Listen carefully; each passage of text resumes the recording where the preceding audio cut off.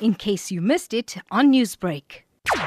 The president is very much aware that the economic current situation in South Africa is rather in a disadvantage, is not performing to the rate at which we expect. You have seen a negative growth anticipated for South Africa. So therefore, the quicker the structural reforms take place, we shouldn't just talk about it and just make sure that it's accelerated, the better for the South African citizens and the growth of the economy. I think the fiscal is under pressure. Action is going to be what is going to determine the positive going forward. You do talk about different approaches, but in terms of the approach that you'd like or you suggest government taking in growing the economy? Currently, there are very key industry sectors have already been identified that need to be given a boost. I think mining is one of them. Agriculture is also one of them. I don't think we don't know what we're supposed to do.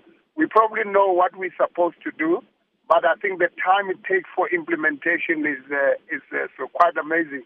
If you look at a typical example of what happened in China, coronavirus, you could see that a hospital was literally set up in a period of a month at most to ensure that it deals with the challenges that China was facing.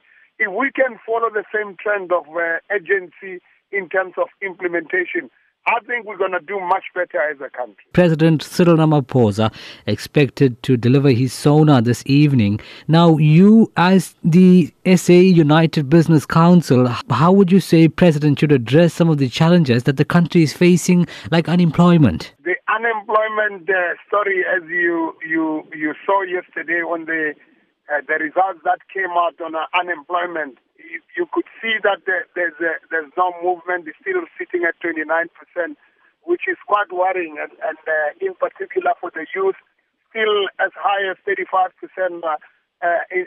in this aspect. So the quicker business and government can come together with the view of discussing various methods and even government looking at facilitating policies that will allow business to be able to grow, I think the better. That's really the situation currently.